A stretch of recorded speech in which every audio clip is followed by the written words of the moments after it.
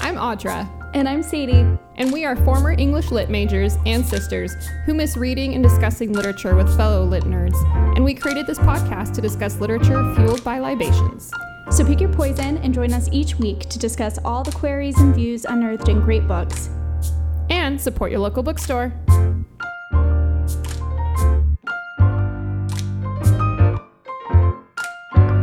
All right, welcome everybody to Lit and Libations. Hi, Sadie. Hi, Audra. So we are going to be wrapping up our discussion on Little Rabbit, which I'm excited. I thought we had a really good discussion last time. I agree. And I've had a couple other conversations with people about this book too, and there's definitely different opinions, and I am in the minority, so I'm like I'm excited to keep talking about it. Okay. Yeah. So we're going to get into that. So we're going to finish our discussion up on that book this episode. Will you remind everybody what our next book is? So our next book is Ancestor Trouble, A Reckoning and a Reconciliation by Maud Newton. So this book is kind of like a memoir, self-study in a way, but it's our first like nonfiction book that we've been doing, and it's about a woman who basically is trying to do this deep dive into her, I think, very interesting family history from like a really old Southern family. And with that, of course, as one could assume, there's some difficult stuff that she has to like come across and like reconcile with her own family history and what that kind of means for her. And I think that this book is like really relatable because I think that there's a lot of stuff about, you know, trying to be separated from our ancestors in a lot of ways. And I like that this book is like, no, we should actually, like, if we have the ability to, we should face our pasts with, like, I think a critical eye, or like sometimes a fun eye, like if there are fun stories to look at and learn about and cool ancestors to learn about. But if there's difficult stuff, I like that this book kind of, to me anyway, seems to be about taking like a critical, thoughtful eye at our own histories. And I'm really enjoying it so far. Yeah, I've got lots of thoughts on it. I'm excited to talk about it. I'm about halfway through. So it's an interesting choice. I'm excited to discuss it. I think it'll be a good one. So that's our next book. So go ahead and pick up a copy from your local bookstore or bookshop.org and get going on that. It is kind of big, but I think we'll do multiple episodes, and we'll break it up and only talk about a certain way through so that you don't feel that you have to read the whole book. To read the whole thing. Before we That's a good plan for this book. Okay, so what are you drinking, Sadie? What's your libation? Oh, I'm just having a glass of dry rosé. It's a Boda Box. Just some boxed wine. I actually really like Boda Box. I think their wine is pretty good for what it is. And their dry rosé is my favorite of their boxed wines. Nice. It's nice because there's no pressure to drink a whole bottle like after you open it. That is nice. I actually went to a Italian wine tasting at Caputo's, which if you're Salt Lake or Utah local, Caputo's is great. And it was really fun. And they loved all the wines. So I have to go pick those up tomorrow, but really, really good. It was really fun. So how do wine tastings work in Utah? So it was at Caputo's, and the sommelier hosted it, and we sat down at the table, and they served different like foods with it too, cheeses and like meats. But we did 6 wines, and they just pour you some. I don't know. Are they able to do a regular it wine tasting? Well, because doesn't Utah have laws about like how many glasses can be at a table, and like you can't do flights unless there's a certain it wasn't a flight. We just had one glass in front of each person, and then like you either finished the wine or dumped it before he gave you the next one. Oh, cool. So maybe that's what's different, is it's like the same glass. I don't know, but I've been to other wine tastings that are like that too. But it was great. So I'm going to pick up some of that wine. So I'll probably be having a bottle for our next book. Nice. But I went really fancy tonight, although it is not alcoholic. I did not do an alcoholic libation. So it is a key lime smoothie. So I crushed up graham crackers, ran some lime juice on the rim of my cup, and then dipped it in the graham crackers. So that's on the rim. And then it's spinach and lime juice and lime zest and vanilla Greek yogurt. I tried to get coconut and coconut milk, and then a little bit of vanilla and honey, and it is so good. That sounds really good. I am like shocked and don't know how to feel or what to think about the graham cracker rim. Right? Genius, huh? And I did have a lime on it at one point, but it fell off. But it's really good. Oh my gosh, delicious. That sounds great. I'll have to make this again, and it's a good way for me to get my spinach. So. I need more smoothies in my life. I was really sad. There was a smoothie spot right by my work, and it was like a second location for another, like they had another location. Anyway, it was their second location, and they closed over the winter, and I was like, oh, well, I mean, okay, yeah, cold smoothies, maybe people don't want those in the winter, but they're not coming back. They're leasing out the space, so I'm really sad because bummer. I went and got, like, smoothie and, like, acai bowls for lunch all the time, and it's, like, one less lunch option, and that's just not okay to me. I'm very upset about it, actually. So this is me calling out the spot on North in Pittsfield, Massachusetts. How dare you?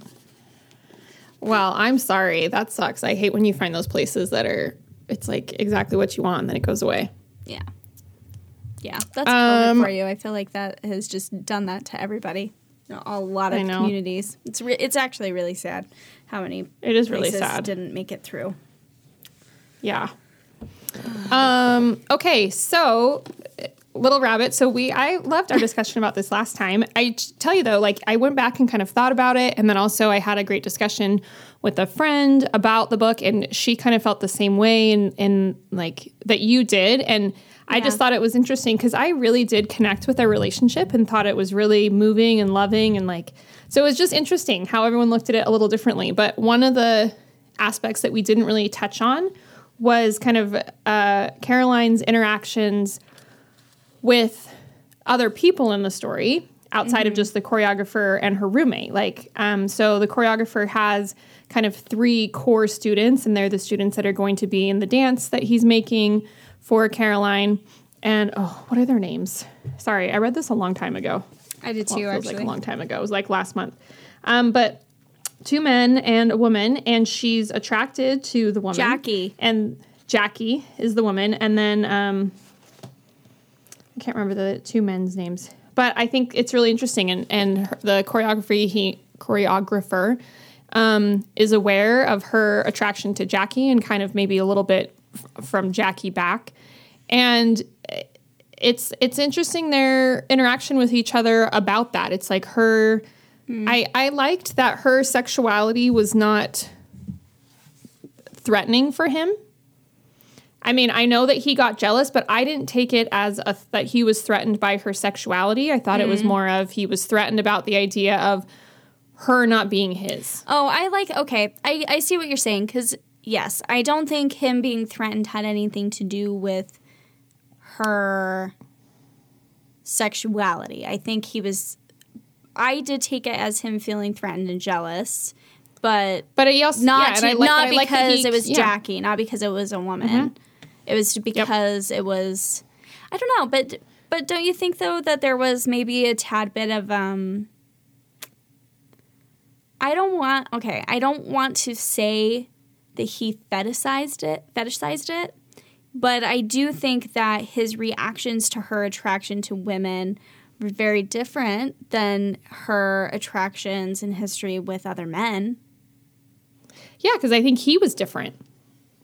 Like, oh, you mean like how he reacted to her interaction with... Because I think he wasn't... Oh, you mean with her with other men? Yes, because I think that he, when she was attracted to Jackie, he kind of entertained it. Like, oh, well, like, maybe I could do something for you guys. And then, obviously, that changes, and he kind of gets more, like, possessive. But then he also, when she likes that barista, he tells her to ask her out and to go on a date and then to tell him about it as if he's kind of, like, supportive. But then when she talks about the other man that she has slept with, I want to say his name's like Ira or Ivan or something. Yeah, the one when she was at her reading. Right, but when he shows up to like the party at his house, his reaction to that history is very different. And maybe it's because it was a past relationship and not like a new one or a new introduction. Well, that's the thing. I think she communicated her attraction and her interest in Jackie and in the barista. Like, she told him about how the barista left her number. Yeah. So I think how she communicated it as well is this is still a part of my life. This is still a part of who I am. And I think how I interpret it is he was trying to be supportive and open of that. Like, he wants her just as she is. Like, he is not threatened by her. In fact, he's impressed by her. He wants her to live her life how she wants. But then as she does it, like, he's like, yeah, you know what? I kind of am jealous. I just want you to myself.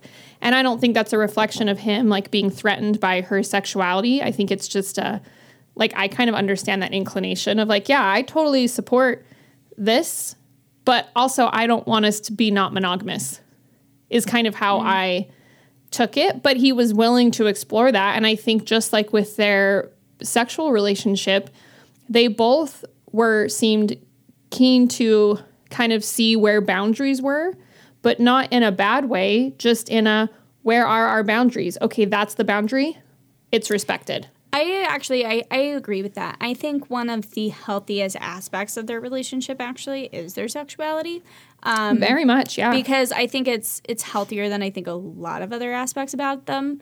But I think that I did like that both of them, I think, approached sex and her sexual interests, whether that be her sexual preferences or also just like what she's interested in bed, what gives her pleasure.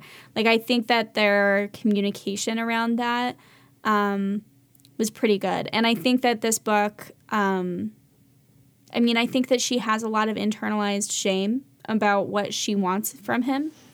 Yes. But I liked that was never anything he ever wanted or meant or ever even insinuated that she should feel, you know? Like, I think that's one thing I really liked about him is that I think that there's enough shame, I think, culturally around sex that I liked that he had no interest putting, like, that kind of energy out there, that, like, what they were doing in any way was deviant, you know? Like, I think I liked that aspect of it, like, that this was okay and it was normal for her to feel, you know, pleasure from something that maybe not everybody understands why she would. And so I thought that was good. I think her communication, though, is really poor. I think his was actually a lot better than hers. Yeah, I think that's part of what was like.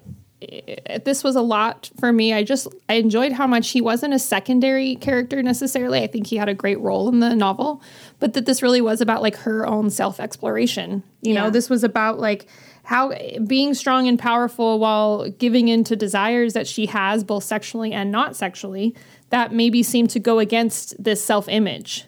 You know, like, I am not a little woman. I'm not a little rabbit. I'm not these things, even though there's things that she enjoyed, you know, being his partner. And even though some of the things were challenging for her, she liked, you know, that they had, you know, when they're at dinner with his, the people who donate money to him, you know, they can kind of give each other a look and realize the little bit of the silliness of the situation, but they're in this together. You know, they're these equal partners. And she enjoyed kind of being at his house and being kind of a part of his world and opening her world outside of just her current one in Boston with her roommate and that group of friends, of like opening things up a little bit. Like, I think she really was just about exploring how can I really truly be myself, even if maybe some of those things go against what I think are okay. Does that make sense? Like, I think it's represented sexually, but then it was also represented like just in their normal relationship. Like, I think she makes kind of points about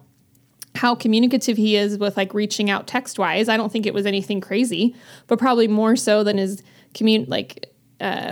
when men are written about, like alpha males are written about, that like he seemed pretty open and like not afraid to be like, hey, I'm really interested in you and I really like you.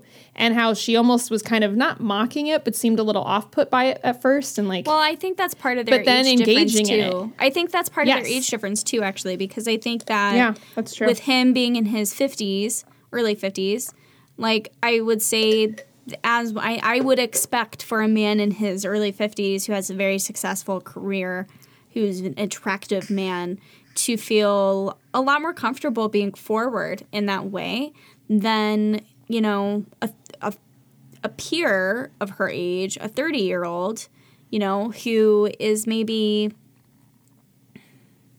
still playing a game a little bit. And I'm not saying that all 30-year-olds are playing that kind of game, but I'm like city life, I think that there is an aspect to that where, like, as far as I'm concerned, like 30 is still young. Like it's still really, really young. So like I think that the age difference part of that is what was refreshing and exciting to her because of that forwardness and lack of shame and lack of embarrassment and just like not even really thinking about it with any kind of like insecurity initially anyway. Like I think he does show insecurity in other ways, but like as far as being forward with what he wants and being interested in her, I think that is a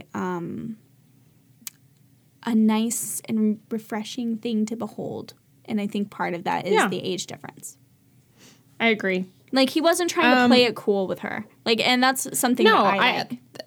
Yeah, and I liked reading about it because it just kind of cut out some of the bullshit that can come along with relationships, which inevitably happens, but it was nice to not like have that for me. Like I thought all of the like kind of lack of communication or back and forth or anguish was all very real and really just about her figuring out who she is and what she wants. And that to me is far more interesting and relatable than like some of the other stuff that can come along. But again, I, for some reason, just really love their relationship. So I see it through those glasses. So it's the thing funny, is I just don't think that I wanted, I guess, her to reach a point where she could be really communicative with him, and in the end I don't think she was. I think that she clearly was, to me, I interpreted her rushing out of the theater, hyperventilating, like having a panic attack, is how I read it. And I viewed that as a crisis. And when he asked her what's wrong and the fact that she's clearly having a lot of thoughts and feelings, but she says nothing's wrong, I think that is, I didn't think that was a good sign. I did not read that as a positive thing. And, you know, maybe it was that they're so in tune that she didn't have to explain and she didn't have to say it. Maybe that's where they're at. And I think if that's the case, then I think that's great. But that's not how I read that. See, and I read it as like her being like, no, there truly is nothing wrong. Like sometimes you can have these feelings of like anxiety and being scared because of like assumed, like, you know, things you're afraid of, but that isn't real. You know what I mean? Like, especially if it's, I took it like she's scared to feel the way she feels. And having those feelings, you know, blow up as she sees this dance that like depicts her. And, you know, just even just like how it's, you know, it's talked about with like, you know, there's kind of this like crescendo with the music and the dancer. And it's like, you know, it talks about like her body breaking open and being free. And then with that freedom, she fell. And like that's like a really, like that's hard. Like she goes through a lot in becoming a part of this relationship. And then as he asks, are you okay? And she says, you know, everything's fine. Basically, it's because it is. Like, even though she was reacting this way, like, yes, it is.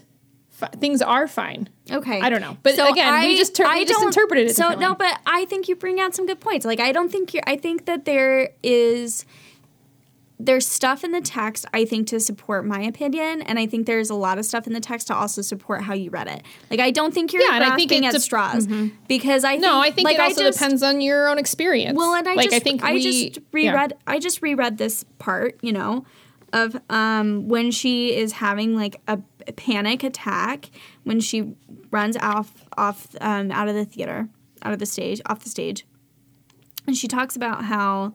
I didn't make it past the lobby, collapsing on the floor against the wall.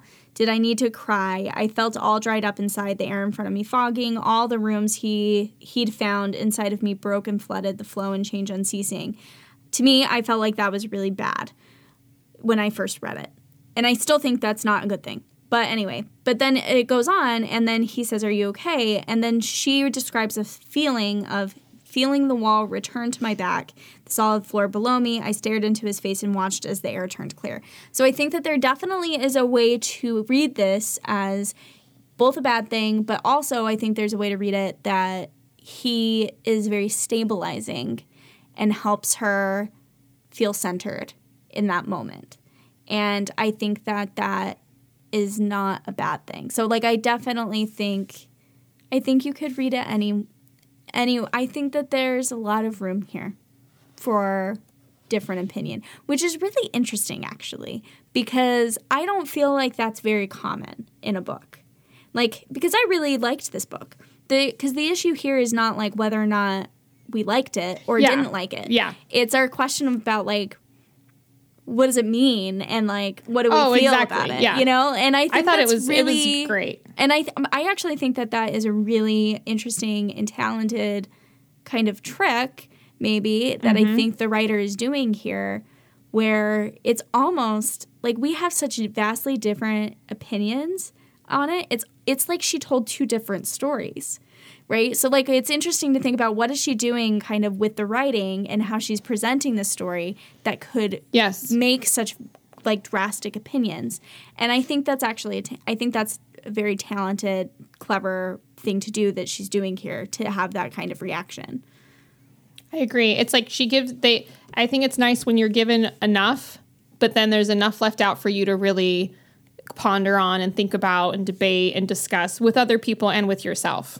Well, and I like that this book, I feel like, doesn't do any lecturing. Nope. And not that, and I think it presents multiple sides of things through just conversations with different people. You know, she's got some friends who are super supportive. She's got Annie. She's got her parents. I loved her parents, by the way. I loved her relationship with her parents.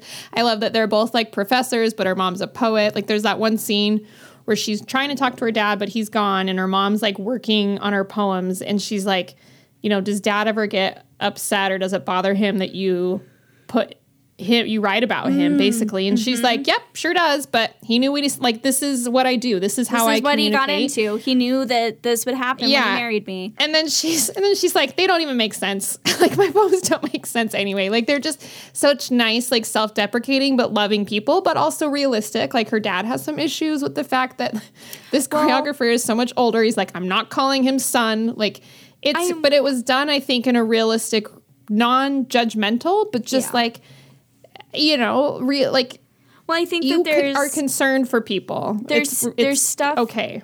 Like, no matter where you fall in your opinion, there's enough there for you to grab onto that you feel like your opinion's supported. Yeah. And so in a way that I think this novel is very supportive, like, for whatever your feelings or thoughts are on, like, some of the very, like, adult themes in this book, like the sexual relationships and sexuality, age differences. Like, these are, like, controversial topics that people, I think, have a lot of different feelings on, and all of those feelings are valid, because all of those feelings and thoughts and opinions are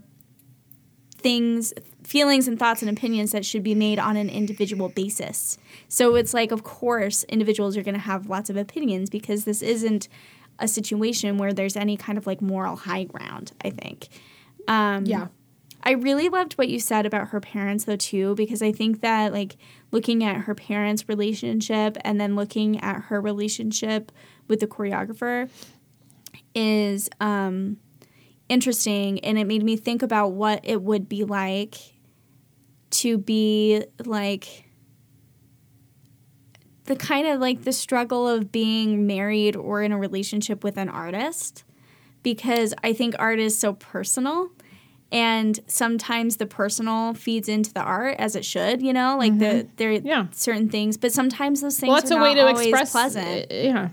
Sometimes those things are not always pleasant. Like maybe somebody writes a song about you, but maybe you don't like what the song is saying. And the song could maybe only represent like 10 minutes of a feeling that they were inspired to write a song, but all of a sudden it kind of becomes like this larger thing sometimes. Like maybe that's the same thing with like, maybe that's why her dad doesn't like the poems, because maybe the mom had like one argument with him and then went and wrote a poem, and it was a good poem, so it got published. And now he's like, well, like, okay, now our personal life's on display and everybody's reading into our life. And I think that like that it would be such a interesting and kind of confusing and challenging position to be in a relationship with like an artist doing that kind of level of like self-expression. I think would be difficult. Yeah, I agree. And I think it was nice. You got enough of their relationship, but it wasn't distracting. It was just like it really helped to kind of just, I don't want to say emphasize, but that's kind of what I mean. Like her relationship. Yeah. I thought all of her interactions with all the other characters, whether it was, you know, her friends, her family, her ex-boyfriend, his friends, like I think it all fit together so nicely. They were interesting characters in and of themselves. I liked reading all the interactions, but it just kind of really highlighted, maybe that's a better word, her own like relationship with herself and her relationship with the choreographer. Like I thought it was really well done. I am really excited. I hope she puts out more stuff. I do too. And she's an editor-in-chief of Electric Literature. I think it's called Electric Literature. And I've been following them on Instagram and kind of looking at their like recommendations. I think there's some really great other writers that I've been kind of looking at with that she's involved with. So it was really nice to kind of go down more of that rabbit hole too. But, pun intended. Yeah, I really liked it. It was really good. I've been recommending this book outside of just doing this podcast. So it's definitely it's back in my, it's in my top 5. I don't know what it's pushed out. I have to like think about it. Yeah, I really enjoyed it. It was fun too reading about just like the setting. Like it was fun reading about the Berkshires from, you know, this kind of perspective. But it is funny because this is like the perspective that native Berkshire people, Berkshire Indians, I don't know what they call themselves. Berkshirites. Yeah. They kind of like despise this crowd in a way. It's not like the art people that they despise. It's more the second homers that people despise. Yeah, that makes sense. I mean, and I like for valid reasons, like sure. The housing market, you know, like it's unfortunate, you know, that like rich people from New York can come like and afford beautiful homes here, but people who were raised here can't afford to buy a house here. Like that sucks. And you see that everywhere now. This is not like a new thing in the Berkshires. Definitely increased through COVID though. That's for sure. But I had so much fun reading this. Like just in like their discussions about nature and also Jacob's Pillow is like where the dance festival happens. So they never say Jacob's Pillow, but that's like tell. That's what it is. And it's I'm excited. We should go visit some of these. Well, and some of these things are like really old. Like Jacob's Pillow is a dance festival that's been going on for about 100 years. Like they're celebrating their centennial really soon. That's so cool. It's really cool. That's the other thing I liked about this book. Sorry to interrupt. I just wanted to get it out there. Is like I loved the art in the book. I loved the reading about the dance. I loved reading about him and his approach and how he was with his art. I loved all the talk about writing, what it was like for her trying to be a writer and her process with writing. Like I really was invested. Like that's very interesting to me. Like I also really, I think liked that part of their relationship, but I liked the artistry. I did too. And I liked the discipline that comes with it because like I liked the idea, the way that it's portrayed as work, but also you know, inspiration obviously, but like that's something that people have to work at, like whether it's physically, you know, with dance, the way that he has to, but also I think she's a very disciplined writer, like writing, like waking up at 5 every morning to write. Always, you know, working like I think a full-time job, but at least like part-time, but like working a job and actively still trying to like get published and doing workshops and doing retreats, like this just kind of level of intensity about it and seriousness. And I liked that I liked how serious she took herself as well, you know, and like especially in comparison to a more well-established artist on the page. And I also liked the kind of comparison between the arts, you know, and like the publishing world versus the dance world, and how like both of these worlds are examples of like, well, privilege, like the community that is able to enjoy them is often privileged, but also like self-expression, but just the way that some people are able to express themselves in like such different ways is something I really appreciated, because I might be the clumsiest person in the world, but that does not mean that I cannot be expressive. And I really liked that about this. Yeah, I agree. It was lovely. I really enjoyed it. And there's probably more I could go on about, but we should probably I think that's a good place to end. I hope if you guys read it, you liked it. We loved this book, and it was fun to have these kind of discussions about it.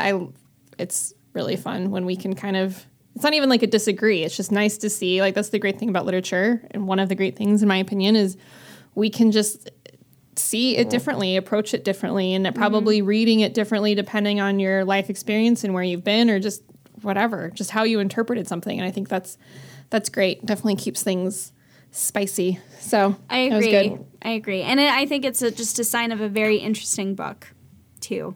Yes. So I hope you guys liked it. If you didn't read it, definitely worth. I did hear that the Audible version isn't that enjoyable, that it's a little dry. Oh, that wouldn't surprise me. So yeah, but I don't know. I don't do too many Audibles. I haven't gotten into that yet, but I would recommend reading the nice hardcover. And it's such a pretty cover. I really liked it aesthetically too. It's a really pretty cover, and it's also just like it's a quick book. Like it's just one I want to read. Like I felt like this book actually, so not to harp on Audible and everything like that, but I do feel like reading is a physical experience for me, and I also think this is a very physical book. And so it makes sense to read it physically. So I think you should pick up a physical copy. Good point. I like that. Yeah. It was a very physical. Yeah, it was good.